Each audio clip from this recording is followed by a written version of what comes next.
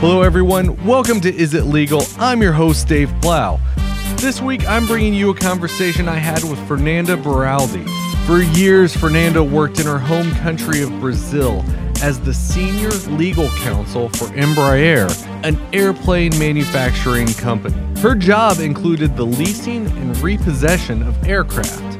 This conversation got kicked off when I asked Fernanda how much of the aircraft that you or I may have flown in could have been leased, and later we're going to find out what happens if a lessor misses too many payments.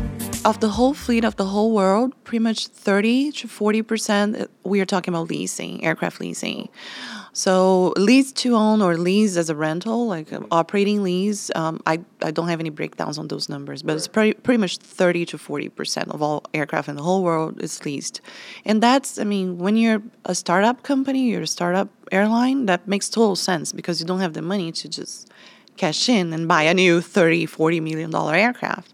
So you'll just pay monthly to use it if you're renting, or you pay monthly to own it at the end of your 10, 15-year old financing agreement. Okay. And then, as you said, sometimes people are late on payments or don't make payments, so you repo them. Yeah, exactly. What's the repo process on an aircraft? Yeah, the repo process in an aircraft is naturally difficult, and because of the essence of the aircraft, which it flies, right? It flies anywhere. Yeah. So there's not a recipe that I can go to. There's not a checklist that I can go to. There's stuff we can do. There are measures we can take to avoid things going bad, but it's not, it will depend on where the country where the aircraft is, where it's registered. If there are any maintenance liens on the aircraft or on the airline, if the airline has tax issues, if they owe tax to the government, if they have any flight plans scheduled for out of the country, if they have maintenance due, that there's no way they can carry that maintenance in their country because there wouldn't be any service providers for that kind of service in that country. So there's a lot of moving pieces, and it's fascinating, and it's difficult, and it's sometimes stressful, but I just have fun. You just have fun? Yeah, I do have fun. Okay. When you repossess, do you actually go to the site and get the craft, and then do you guys fly it back? Do you tow it? Like, how do you get it? Depends on if it's airworthy, what we call. If it's good for flying. I had cases in which it was not good for flying. We just had to tow it to some other place across the tarmac and rent a hangar and just put it there. I had some cases like this. But I also had cases in which we needed to repossess, and that means like going there with crew, pilots, and flight engineers and crew, and take the aircraft out of the air. We had those two opposites. So did this involve a lot of travel on your part? Were you all over the place? Yeah, I was all over the place for a lot of time. Where all did you go? Getting planes, where all have you been? I've been to many places. Repossessing planes took me to lesser places than negotiating deals took me to. Okay. But it's easily more than 30 countries. Easily. In repossessing planes, not necessarily I have to be there, but I have to have a very good lawyer there to help me doing that. You have to have somebody there. Exactly. And to discuss strategies with people that are at least familiar with a repossession means. Yeah. And sometimes you have countries that are not, which legal system is not as sophisticated. And it will give you a lot of trouble. Like if I'm talking about a country like Burma, Myanmar, right? They recently opened for business, kind of. So 3 years ago or 2.5 years ago. So when you're investigating a country like this, you have to carry a whole due diligence. Or do I want to put my asset in this country? Is it safe for me? Are there any liabilities bouncing back to the lessor? You have to investigate all that. When you're talking about a country like Myanmar, there are no rules at all about mortgage of aircraft or any liens on aircraft they're not signatories of the Cape Town Convention, which is an international treaty that's beneficial if you're leasing and repossessing planes. So what do you do, right? You have to, count on the best lawyer that you have there and try to find a way to make the deal happen if that's what your company is aiming at. So it's really neat. It sounds that's interesting stuff. Like you don't think about. Man, I hate to call them a startup country, but like you don't think about going in like a country that's maybe not had this type of industry before going in and helping them kind of build. Yes. What happens if you lease an aircraft to them and then all of a sudden government's overthrown, your aircraft's there? Do you guys go in and get it? So if there are tax or any liens in maintenance, we'll have to pay for those liens to get released before we can take the aircraft out of there because those liens rank priority. So that means that until the moment where those liens are lifted or released, you cannot take the aircraft out of there. So you have to track the financial health of the airline, because if they're incurring in $1 million, $2 million, $3 million tax issues, you have your aircraft stuck there until you pay for those. And can you imagine you're already trying to repossess your asset, and then you have to pay more to get your asset out of there, right? So tax liens, maintenance liens, the first thing, you have to translate all the documents to whatever language is spoken in that country, because if you need to enforce it in the local courts, you're not sure they will understand English. So you have to translate the whole thing. You have to check tax. You have to check maintenance liens. You have to check whether where are they flying to, if they'll be in that country. Let's say we are talking about a government airline, in any country, right? Not necessarily Burma, in any country, a government airline, and you're trying to repossess, and let's say that airline, because it's a government airline, it's kind of a pride point to that country, and you try to repossess using their courts, you're not going to get a good result, are you, right? Yeah. So what do you do in this circumstance? You would wait until there's a flight out of the country, right? And then you file injunctions in some other countries that are more friendly to repossession. Okay.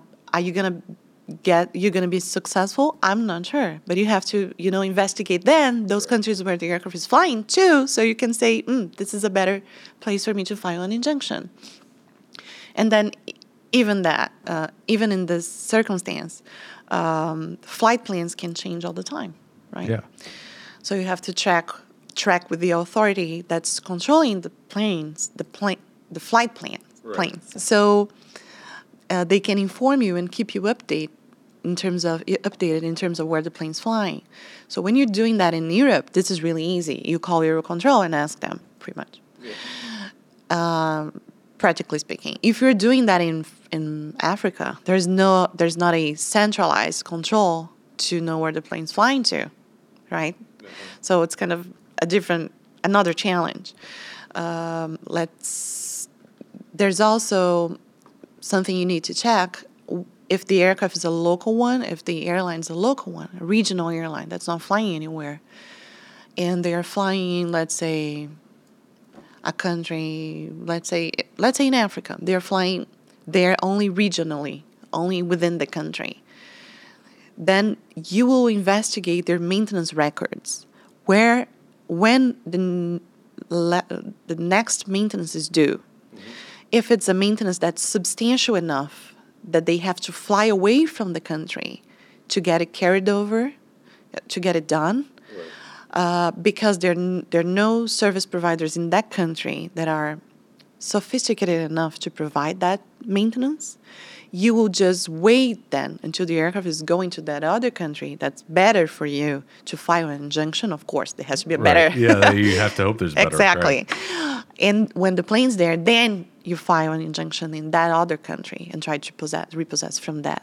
That is a lot of work. It's a lot of work, and it's a lot of moving pieces. So you gotta be paying attention to every detail, and at the same time, you don't want to be slow that all the other lessors for the same airline go and do it before you, right? But at the same time, you don't want to rush things, because if you rush, sometimes they are not in that position yet. They're not filing for bankruptcy yet, but you collapse them when you repossess first, because you repossess and then all the other ones come and repossess. You're walking a tightrope. Exactly. Coming up, we'll find out how Fernanda got involved with this business. But first, Our sponsor, the IU McKinney School of Law, is located in the heart of downtown Indianapolis and offers a Master's of Law or LLM degree with 5 degree tracks, including American Law for Foreign Lawyers.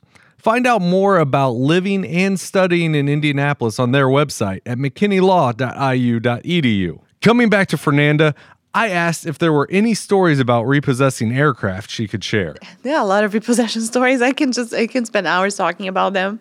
There was one particular story, which is I'm not talking any about countries or anything. Yeah, right. Just, okay.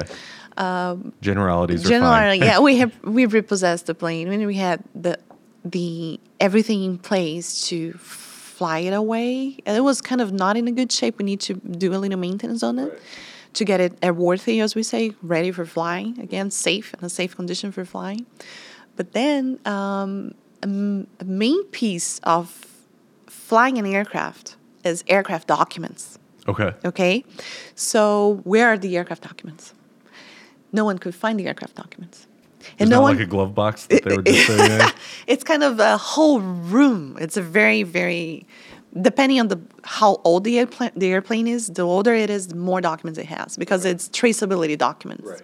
So it shows when the aircraft was maintained, where that specific system was maintained, where was the last C check or D check, or it shows traceability of all repairs, of all repairable parts. So it's a lot of things, right? So no one could find the aircraft documents to this date. No one found them, okay? So what happens in this case is that you don't have any traceability, right? You don't know when you don't know when the engine was repaired. You don't know when the APU, which is the kind of a battery for the plane, was repaired.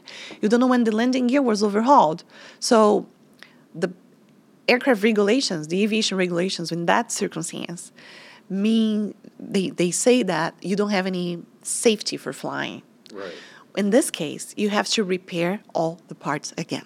So you have to completely rehaul the plane, basically. Exactly. Everything that's repairable. So you have to take out everything that's repairable, send to repair again, so you can have, now we know it's good for flying, and then putting them back to the plane before you fly. So can you imagine the cost? Yeah. The logistics. Yeah. Right? To do that in a country that you're already there it's not an amicable presence there, right? You just want to... You're there to take their plane. Exactly. Yeah. You just want to be out as soon as you can, right? And then you have to do this all over again. How long did that take? So 1.5 years. Wow. Yeah. That's a long time. Yeah, it's a long time. How long do the repossessions typically take? Oh, it'll depend. There's not like an average. It's case by case. It's case by case. It's facts driven, solely facts driven. It's a politics of the country, politics of the court. It's not politics of the court, but how the courts look at your case, how the courts look at the airline. Is this a sophisticated country? It's not a sophisticated country. It's a lot of moving pieces. And the most important thing is you should try to do it amicably if you can. Mm-hmm. Because when you do it amicably, you're not incurring any costs with lawyers and translating documents and all the stress, right? So you try. You have to, there's a point where you can say, no, that's enough. Yeah. But again, when is this point, right? It's really... Yeah, it will change. Yeah. Ideally, somebody's just we're late. Here's your plane. Yeah. I have a feeling that doesn't happen a whole lot, though. It happened before, and when it does, that's good. But usually you just don't have one plane there. Right. You have 4 or 5 or 3. So you have the first 1 and 2, they're giving them back to you. And then the 4th, and we're just right? So we gave you 3 planes. Why do you want our other one? Exactly, because it's mine, right? We paid for that? Yeah, exactly. We talked about negotiating deals before. Yes. Were you involved with actual leasing of the aircraft also? Yes. What's that like? Do companies just say, hey, we're going to start an aircraft carrier, we need some planes, and then they contact you? Is that how it went? Sometimes it is how it goes. Like a company or airline in Ghana, they don't have any aircraft at all, and they need an aircraft. Usually they'll go pre-owned because it's cheaper to get a lease from a pre-owned plane, which is a used plane, let's say that. They will call a lessor and say, look, we need a new plane. We need a plane, and we need to lease the plane. And we know that you have a bunch of planes there. Or sometimes there are companies that just want to expand the route they already have, or is a seasonal route, like we're going to fly during spring for, I don't know, Côte d'Azur, something like that. Right. And we need a plane that's just for that route for a specific time. That may be the case too. Or just say, we're trying to test a new route and we don't want to invest in a new plane for doing that. Right. They'll lease a pre-owned plane to test if the route will have as many passengers to warrant a full plane or a brand new plane. Okay. I would say a brand new plane. And negotiating those deals it's really interesting because you as the lessor, you are in the position that you want the best protection you want. Right. For your asset, right? Mm-hmm. You have this country, you've probably never been there before, and you have on the other side people who are desperately wanting to get the plane. Yeah. They know exactly what's going on in their country, but probably they don't have any money, right? So how do you balance? You want to get the deal done if it's good for the company you're working for, but you want the best protection. Otherwise, it's just going to go back and bounce to the legal department. What's this plane doing there? Yeah, exactly. Right? So it's a very sensitive balance, I would say. You have to know exactly where you can give a little more leeway to the lessee and where you can, this is a no-go, right? You have to understand a little bit about the politics of the country. Like, is there a country where you have a government which is more authoritarian, or it's more a democratic country? In those countries where you have a more authoritarian government, there may be the case, as some countries in Africa, that the government can just go to any airline and request the plane for the government use. So this is something like you lease the plane, and the plane's there, and they're putting passengers and generating revenue, and then suddenly the government goes there and says, I want this plane.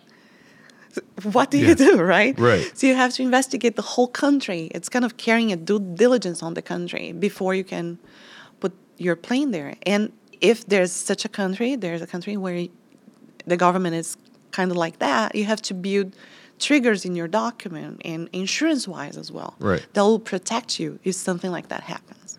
Sounds like world news and politics is keeping up with world news and politics is a huge part of that job. At all times. And as aircraft is really sensitive in terms of technology as well, aircraft is subject to what we call export control. Mm-hmm. So actually some parts of the aircraft is subject to export control. Okay. So there are countries where we cannot lease the aircraft to. So countries that are in the list of debarred countries in the foreign politics of the United States. So even being a Brazilian company with facilities here and operating in Dow Jones, you have to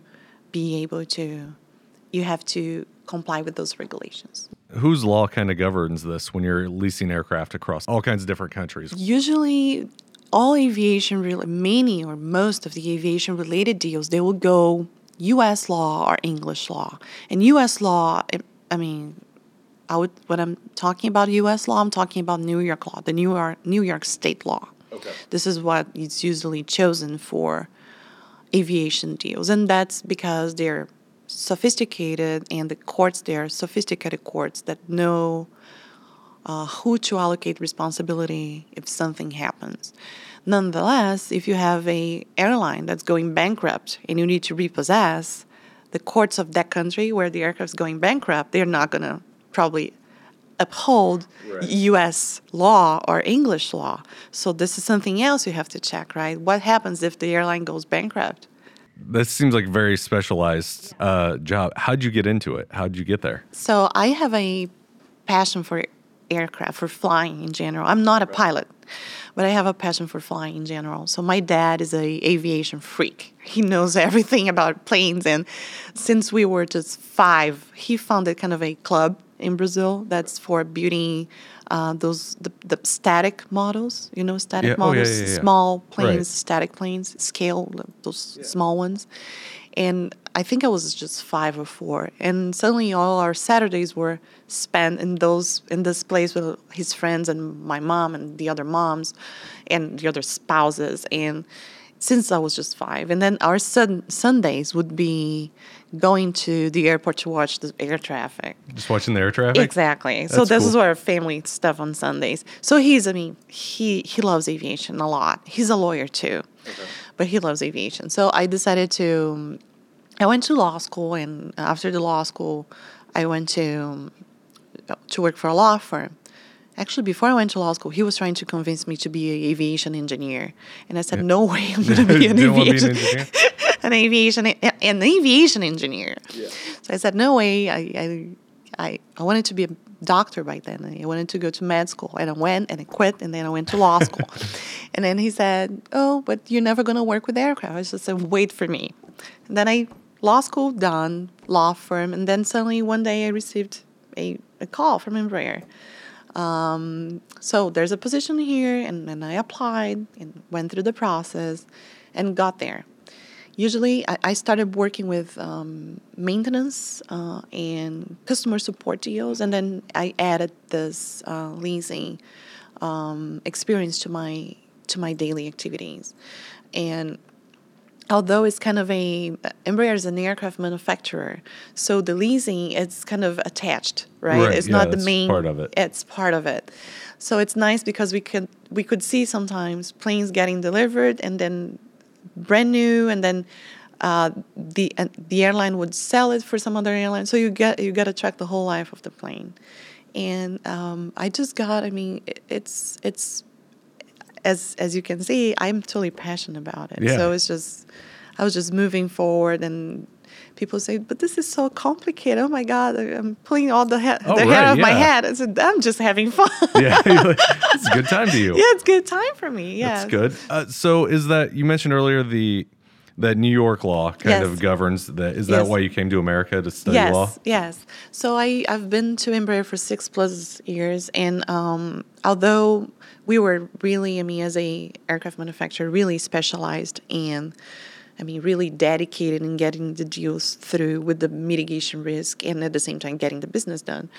And we'd negotiate everything, as all mainly main aircraft manufacturers using U.S. law or New York law or English law. And although I feel I was doing a good job, I just felt that to deliver better value to my clients, and I'm talking about my internal clients, I just needed to learn more. I needed to understand the theoretical basis of the things that I was there talking and understanding, and I got a lot of experience by doing that. But I just said, I can be a better lawyer if I know exactly why all those things are there, and if I can understand better of the American legal system in general. So this is why I decided to come. Okay, you mentioned that you're a fan of aviation, a fan of airplanes. Yes, I am. Do you go out just flying? Do you have people that you ride with? Do you do any of that? Oh, no, I don't. No, I don't. No, I don't. I wish I have. If anyone listening to this want to give me a ride anywhere. If anyone other than Harrison Ford wants to give her a ride. Oh, no, Harrison. No. Yeah. No, at least not that he's not available for flying. Yeah. No, I love the experience of flying. I love being to aviation shows, air shows. I went to those a lot with my dad. And my dad still goes to those shows. I went to Le Bourget, the fair, which is a very famous aviation fair in Paris. I was there the week before the fair is when the planes are all demonstrating. They're flying with acrobatic stuff. You can be in the hangar and watching them flying. It's such a nice experience. It's a nice industry. It's very tech oriented. Oh, yeah. It gives a lot of opportunities for lawyers. For you to develop and for you to have fun, as I'm always I'm here telling you. Yeah, as you say, it seems like you have a good time with it. Yes, I do. Yeah. If you don't have fun with the job, it's just change it, right? Yeah, exactly. I agree. Everybody, that is it for Fernanda. I'd like to thank her for taking the time out of her schedule as a student at our sponsor, the IU McKinney School of Law, to come and talk with me about her old job of repossessing aircraft. Speaking of our sponsors, if you're interested in learning about American law, From prominent American judges, professors, and other legal experts, IU McKinney School of Law would like to invite you to attend the Summer Institute in American and Comparative Law from May 31st to June 20th. More information about the program and how to apply online at mckinneylaw.iu.edu. Listeners, thank you for listening, and as always, I will catch you next week on Is It Legal?